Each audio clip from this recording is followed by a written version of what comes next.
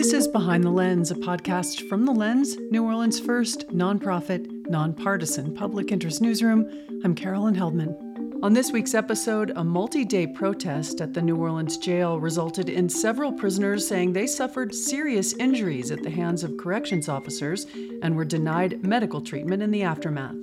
A methanol company is on the hook for its stalled $2.2 billion project after the St. James Parish Council rejected a zoning ordinance that would have marked a majority Black residential community for industrial development. And the New Orleans City Council is flexing its regulatory muscles with some recent moves on short-term rentals and a proposal to limit how the Sewerage and Water Board can bill certain customers. Those stories, insight, and analysis coming up on Behind the Lens. Joining us this week, criminal justice reporter Nick Krastel. Hi, Nick. Morning, Carolyn. Government and cultural economy reporter Michael Isaac Stein is back. Hi, Michael. How you doing? Environmental reporter Joshua Rosenberg. Hi, Josh. Hey, good morning. And Lens editor Charles Maldonado. Good morning, Charles. Good morning. Nick, first up with you in criminal justice, the Orleans Parish Sheriff's Office has said there were only minor injuries related to a raid on a housing pod several weeks ago in response to a protest, but several detainees in the jail have said they were taken to the hospital with broken bones, collapsed lungs, and wounds from being kicked in the face by jail staff and Department of Corrections officials. What prompted the protest in the first place? Yeah, so the detainees in the jail had kind of a list of grievances that they gave both to the sheriff's office, and then the sheriff's office released it to the media, actually while the protest was still going on. And, you know, it was a lot of pretty basic things. They wanted to be taken to court on time. They wanted their sick calls, their medical complaints to be kind of handled in a timely fashion. They said they wanted to be allowed access to more books. And, you know, some of these things, it's hard to kind of gauge the legitimacy of some of these complaints. I know that, you know, in terms of being taken to jail for their assigned court dates, this is something that the public defender's office has been kind of struggling with, getting their clients in court when they're supposed to be. The sheriff's office says that, you know, in terms of the number of books, they haven't been limiting it. So, you know, like I said, I think there's probably some dispute over how legitimate these grievances were. But regardless, one pod of detainees barricaded themselves inside with no security present, no sheriff's deputies actually on the pod, and took it over. And that lasted for 2 days, during which the sheriff's office claims that they were offered food, medication, water, and they denied. The detainees did have access to water on their pod. They shut off the main water, but there was another access point, is my understanding. But, you know, this happened, and eventually the sheriff's office decided to end the standoff through a planned use of force with the Department of Corrections, and entered the pod. They fired several forms of less lethal weapons, beanbag rounds, flashbangs, and sting ball grenades, and retook the pod. So that's sort of the background on what happened. How long did the protest last? It started on Friday afternoon or evening, I believe, and then ended Sunday evening around 8 o'clock. Nick, can I ask you something? So when the protest began, you say there's no security staff on the pod. How did that situation come to be?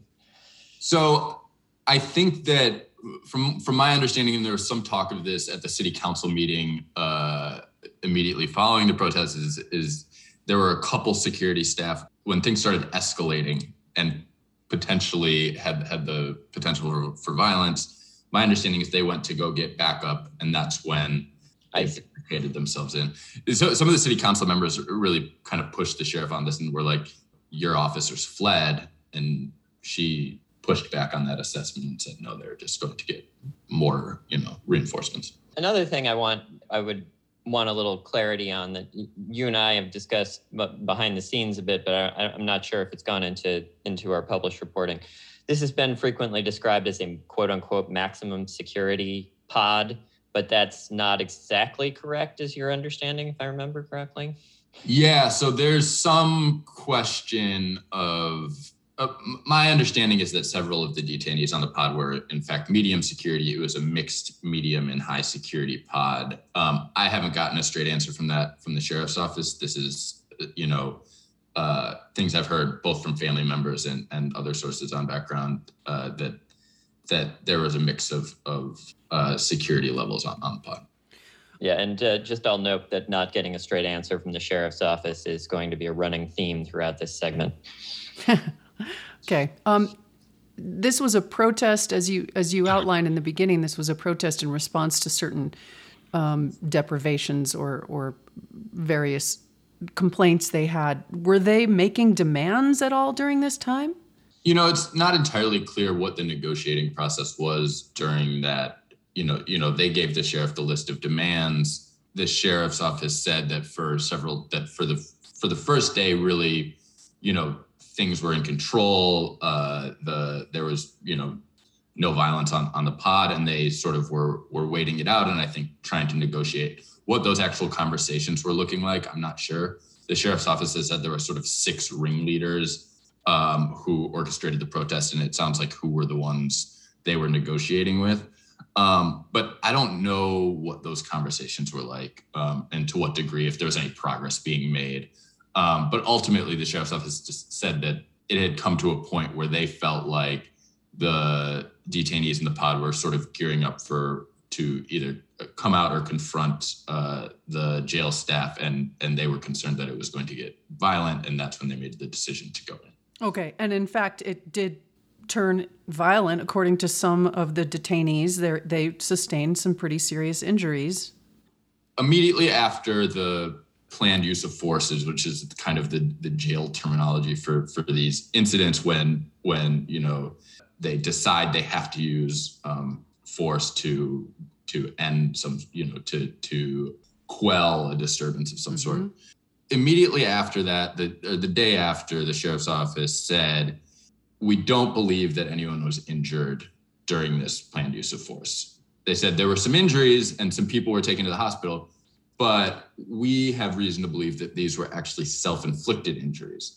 And they said that they believed that some detainees were cutting themselves in order to go to the windows of the jail and show the media.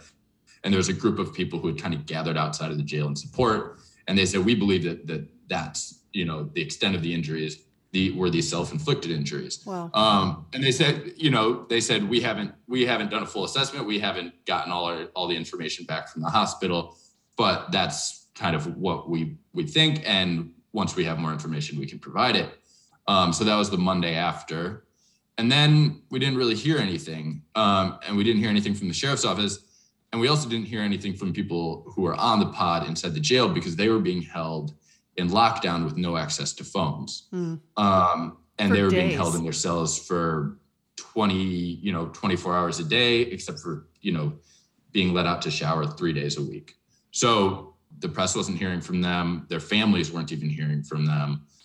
There was really, no information coming out, and the sheriff's office wasn't providing any.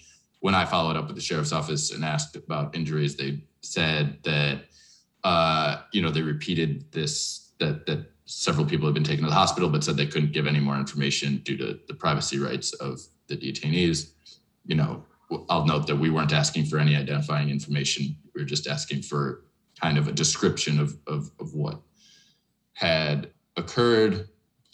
So that kind of brings us to last week. And on Friday, the detainees who had formerly been on the pod were given access to phones. And I was able to talk to one of them last week and several of them this week. And they sort of painted a very different picture of what happened during that raid.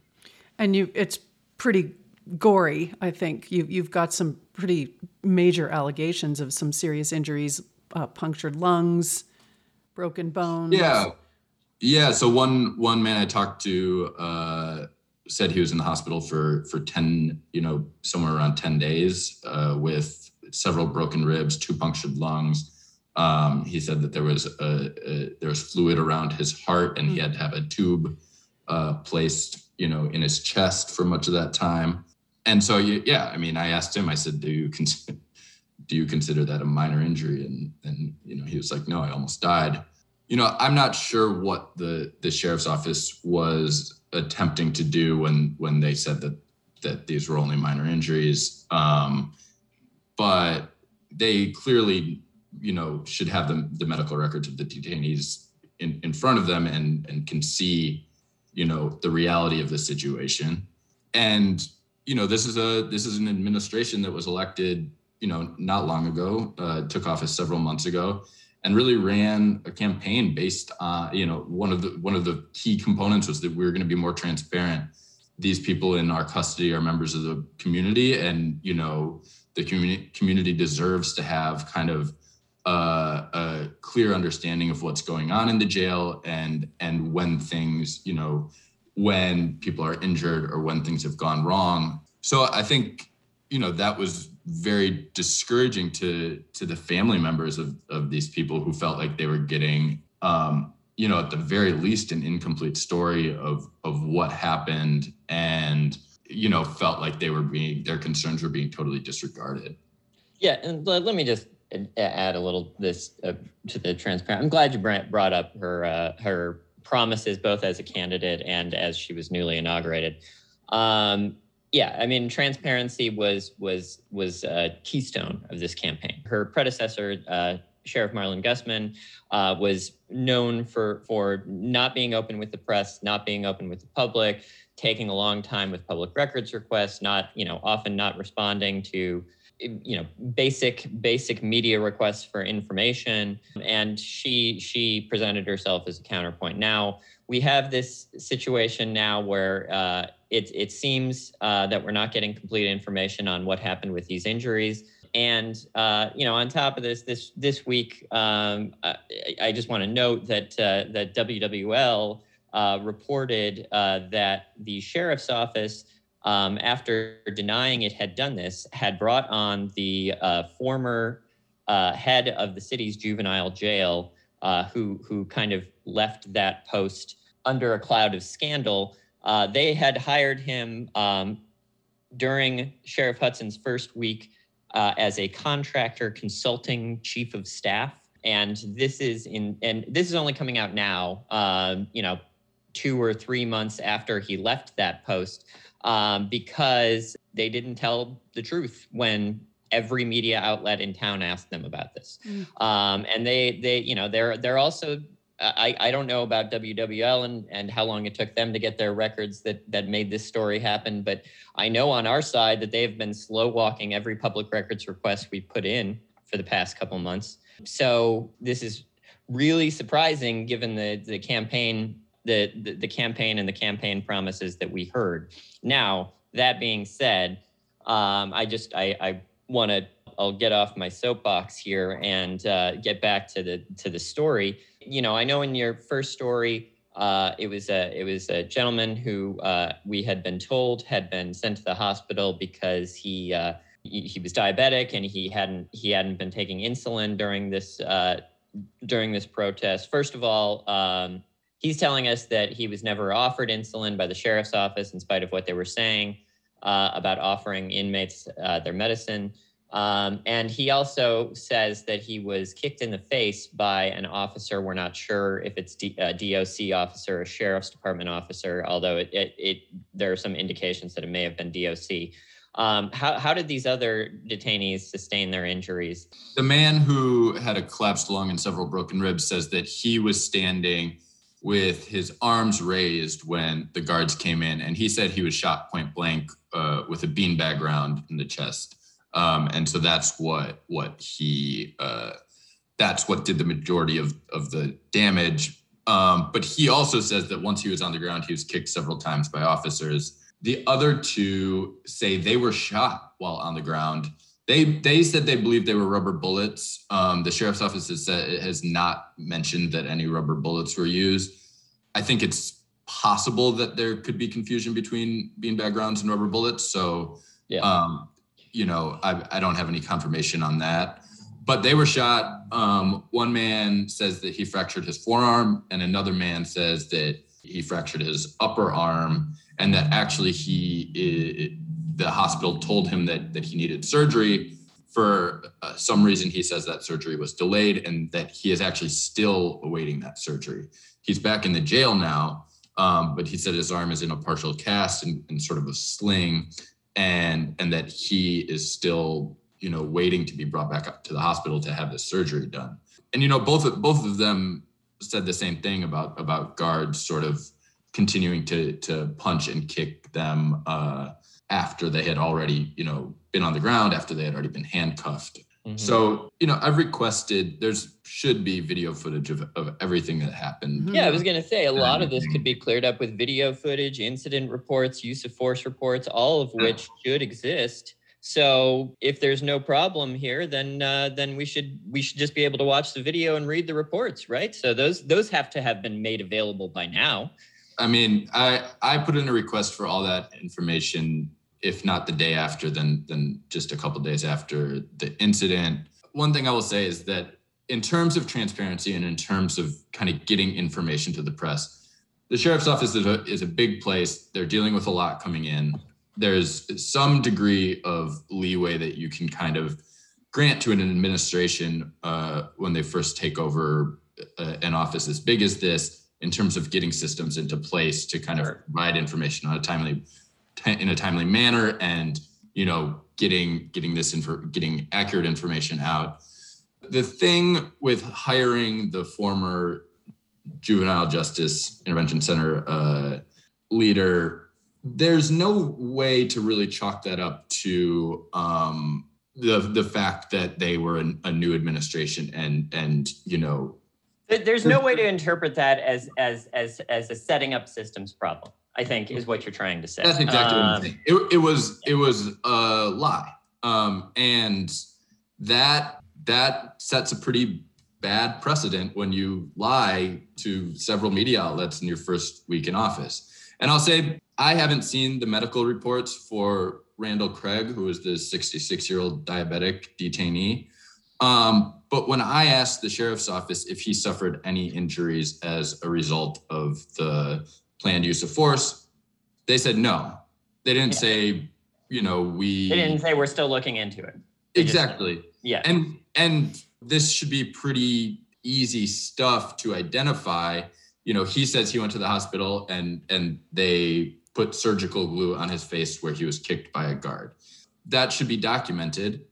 And it should be a pretty easy thing to look into.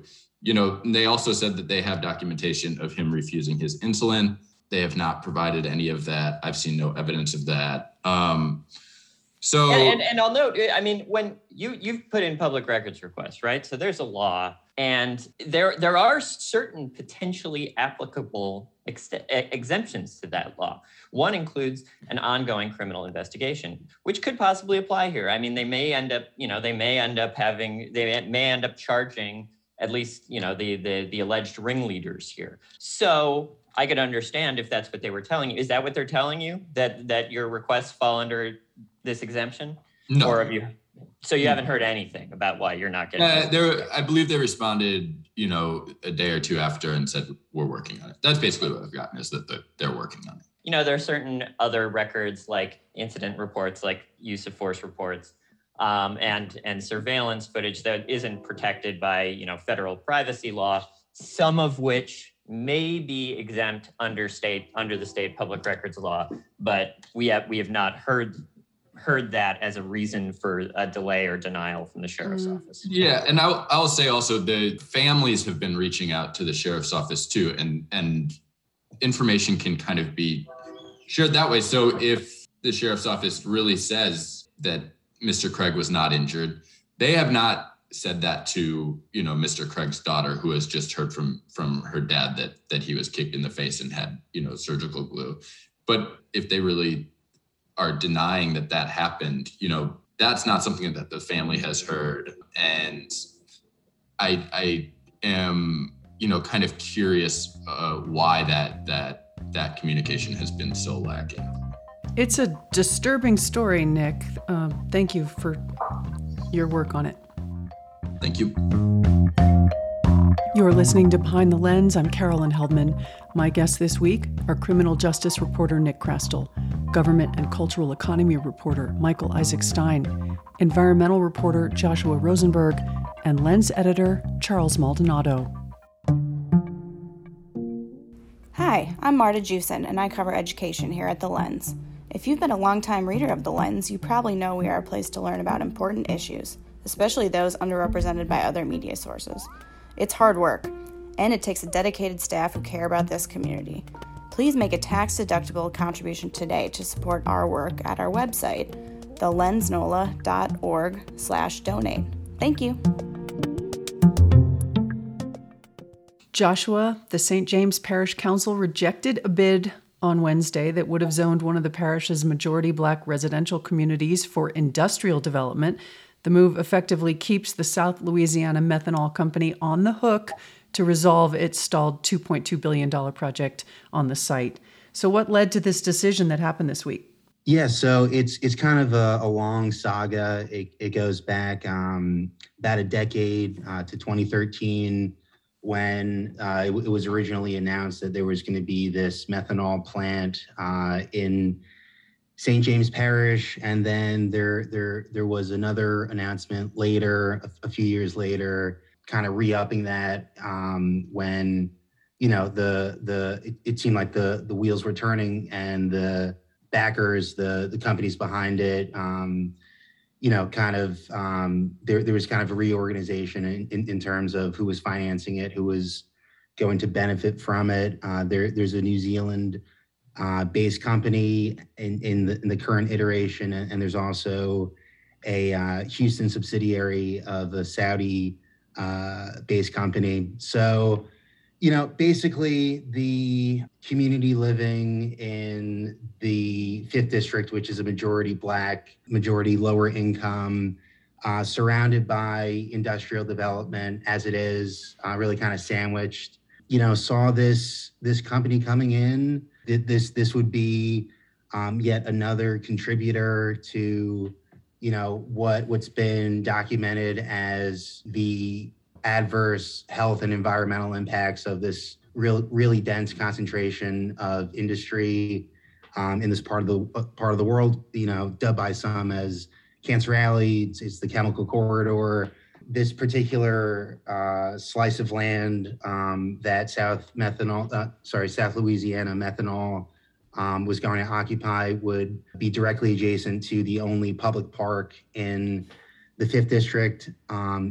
So, a lot of community concern. They raise these concerns over time, and the particular zoning designation is interesting here.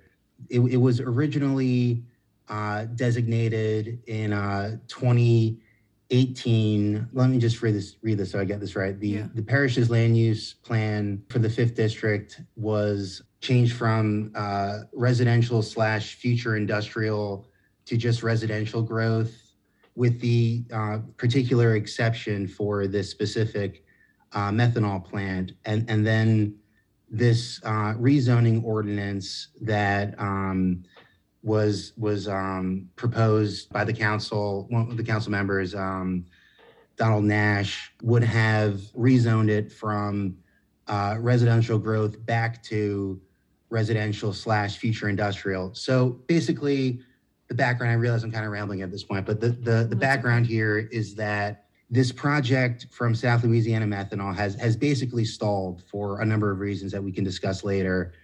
And so what they're looking to do at this point likely is to sell that land. But the question is, who would you sell it to? Right, with the zoning in place, it's exactly. Yep. Exactly. With the zoning in place, you could open it up to this designation, residential / future industrial, and that would, of course, open the doors wide open for South Louisiana Methanol to sell it, and get a good price to another industrial development, and that's what they were hoping for. But the council actually rejected that proposal.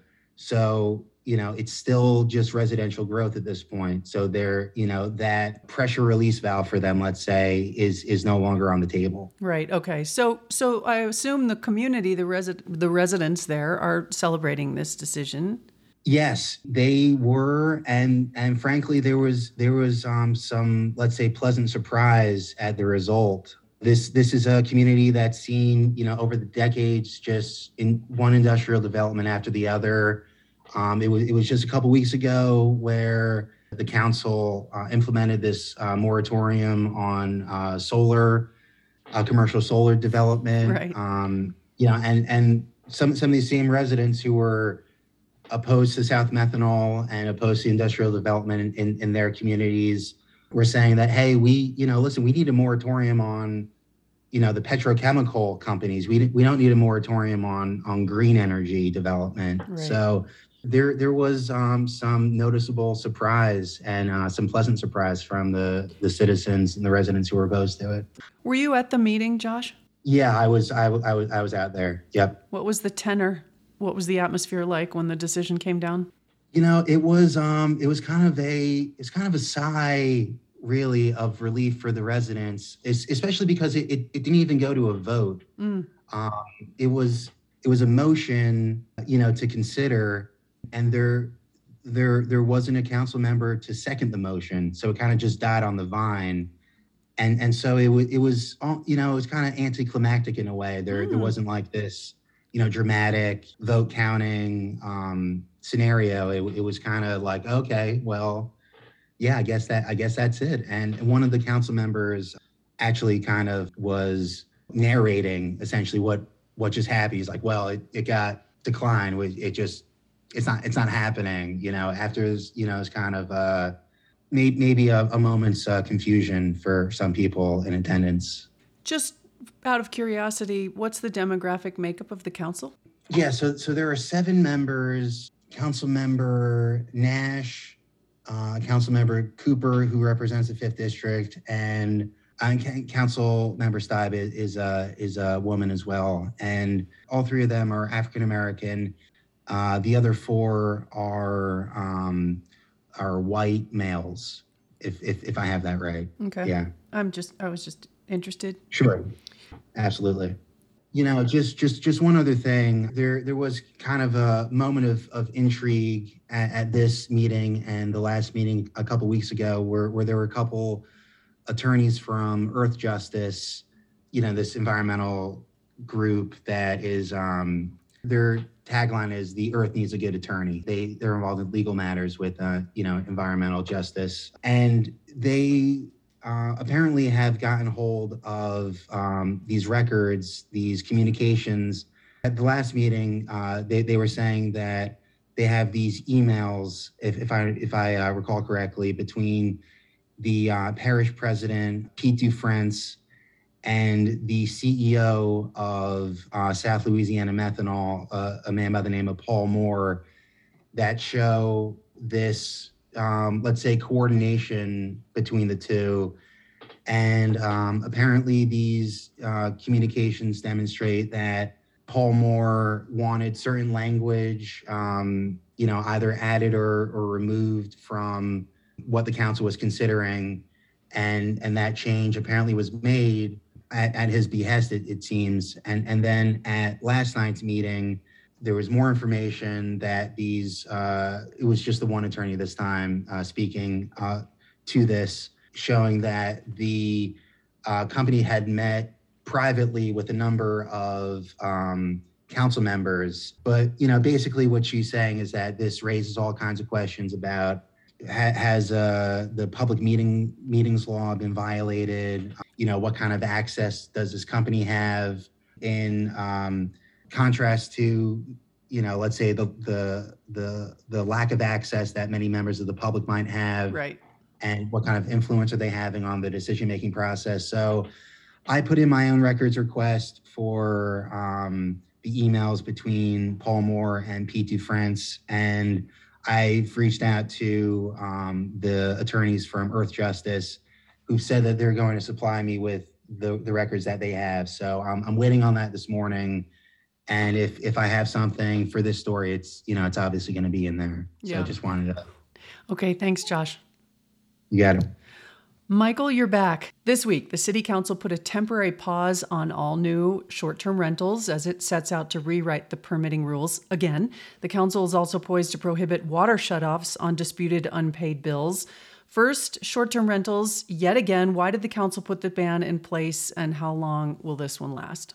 Yeah, so the current short-term rental laws were put in place in 2019, and that's kind of been the status quo for a few years until last week when there was this kind of bombshell federal court ruling that found that a key part of the city's current short-term rental restrictions is unconstitutional. Now, the ruling, I'll note, didn't immediately strike down the law, but it opened the door for a group that's been suing the city over this law to try and get this part of the law struck down. And basically, when they rewrote the laws in 2019, I mean, this was basically the criticism at the time was that the original rules written under Mitch Landrieu and put into place in 2016 were far too lenient and basically allowing the short-term rental market to run amok, to come take over neighborhoods. And I think that even among, there are plenty of city council members that are supportive of some short-term rental market, but I think the way they saw it, it was just, neighborhoods, especially high, demand neighborhoods like Treme, Marigny, were just getting really inundated, raising house prices, displacing long-term residents. So, kind of one of the central measures put in place in 2019 was that in order to have a short-term rental in a residentially zoned area, you had to have a homestead exemption for that house, which means that you own it and it's your primary residence. So this does a couple things. I mean, first of all, you can only have one homestead exemption. So the idea being that one person can only have one residential short-term rental. And the other part of this being that, a big complaint with short-term rentals is that it might be an out-of-state investor that doesn't care if, they're having 5 bachelor parties a week that are disrupting the neighborhood, with unwanted parties and stuff like that. So the idea being that if someone lives in the neighborhood, they'll be more invested in doing this in kind of a better way. However, this court ruling last week found that clause requiring a homestead exemption violated the Commerce Clause of the U.S. Constitution by basically creating a bias against out-of-state investors. Now, once again, the law wasn't immediately struck down, but the city council has kind of decided, they're going to go ahead and start rewriting the laws anyway. There had been some existing criticisms over the law about how enforceable it was, whether it was doing enough to prevent, neighborhoods from being overrun with short-term rentals. So basically, the city council, in the wake of this ruling, and in particular, Councilman J.P. Morrell, decided, okay, we're going to go ahead and rewrite these rules. However, if this law gets struck down, they don't want to take the chance that between now and the time they rewrite the rules, there's just, this land rush to set up as many short-term rentals as possible before the new rules are in place. So basically, what they're doing now is setting a moratorium to give themselves some breathing room, pretty much, to give them some time to rewrite the rules and not get into some mess where, there's a lot of unwanted short-term rentals in the meantime. Right. Cities all over the country are grappling with this.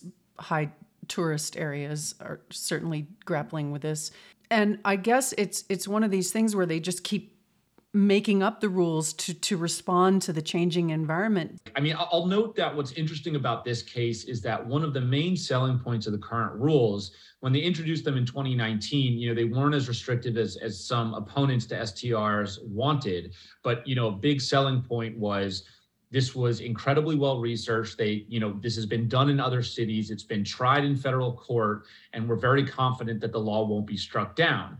Now, surprise, 3 years later, it has been struck down in federal court. And I think that an interesting, thing here is that, a lot of the cities that have done this, live in under federal appeals courts that are much, kind of more liberal than the Fifth Circuit Court of Appeals, which is the court that, came out with this ruling.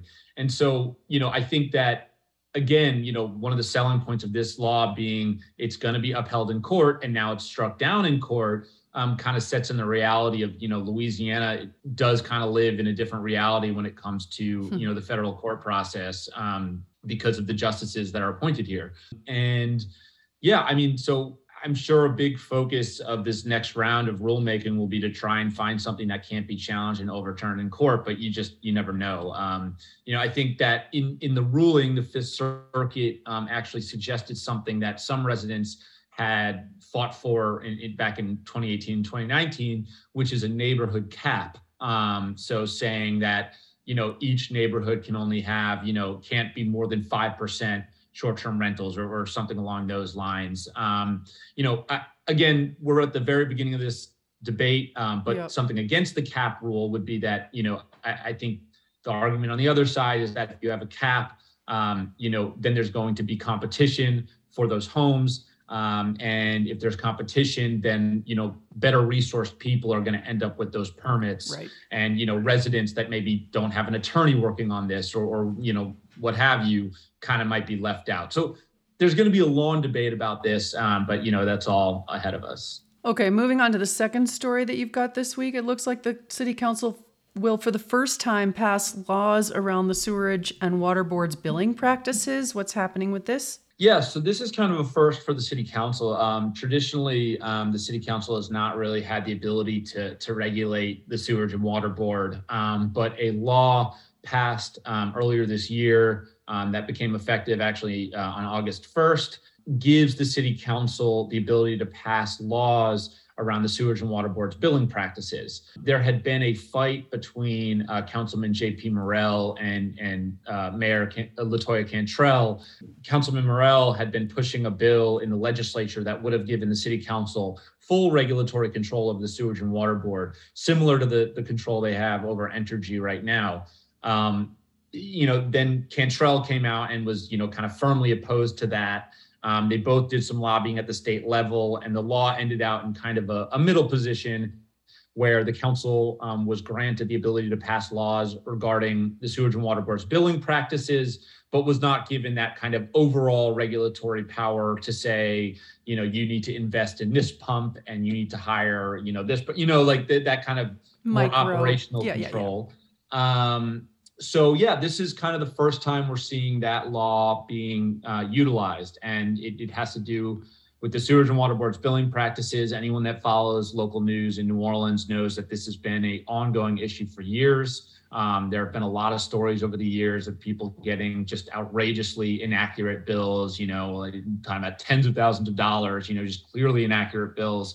And there have been issues reported by residents about either having their service shut off as they're disputing one of these bills or having their bills sent to a outside collections agency.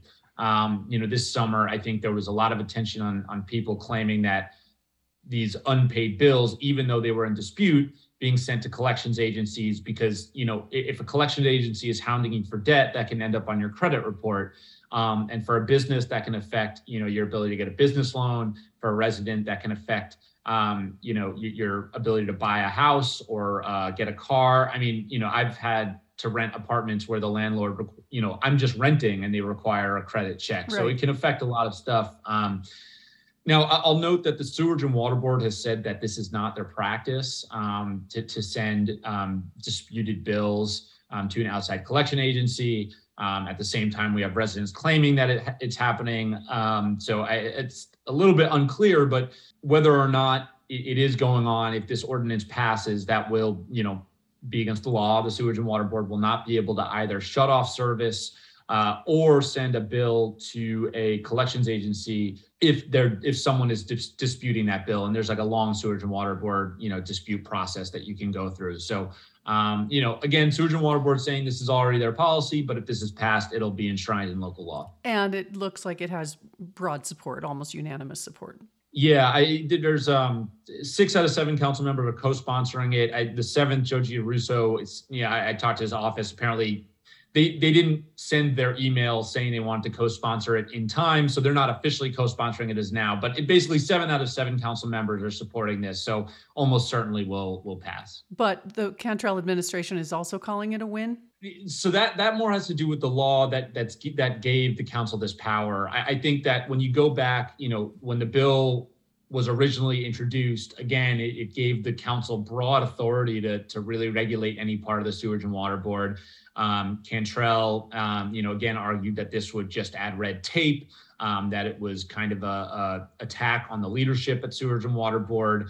So she, through lobbying at the state level, was able to, get that authority really, cut back. So, again, we ended in a middle ground. I think Councilman Morell said it was a win for him. Mayor Cantrell said it was a win for her. And again, we ended up somewhere in the middle, and yeah, that's where we are. But yeah, we're finally seeing that law kind of go into action now. Okay. Thanks, Michael. It's nice to have you back. Thanks, Carolyn. It's good to be back. All right, you guys, have a good week. All right. Oh, bye, guys. Thanks. Bye. This is Behind the Lens, a podcast from The Lens, New Orleans' first nonprofit, nonpartisan public interest newsroom. I'm Carolyn Heldman. Thanks to our guests this week, Nick Krastel, Michael Isaac Stein, Joshua Rosenberg, and Lens editor Charles Maldonado. You can read all the week's other news plus opinions at our website, thelensnola.org. Thanks for listening.